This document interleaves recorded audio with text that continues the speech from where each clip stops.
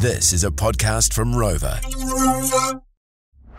George FM Drive with Sin and Brooke. Here's another tidbit. Get that fire extinguisher ready. It's George Drive's Hot Take Hot Seat.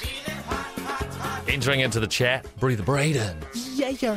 How are you on your Monday? Great, bro. Struggling a little bit today, but we'll just get some sleep tonight and we'll operate at 100% tomorrow. That's it. That's all we, anyone can ask for. I showed up. Exactly. Piss up, front up, the classic George FM motto. All right.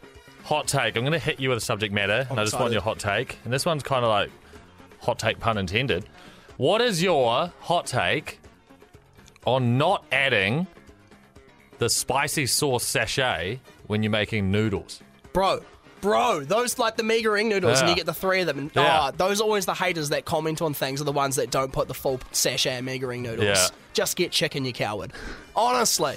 Just get the Maggi chicken. Yeah. Or beef. Chicken or beef, mate. 100%. Don't get Mega Ring and not use all the flavour. Yeah, it's just like, it's just a bit, uncultured. Get it all in there.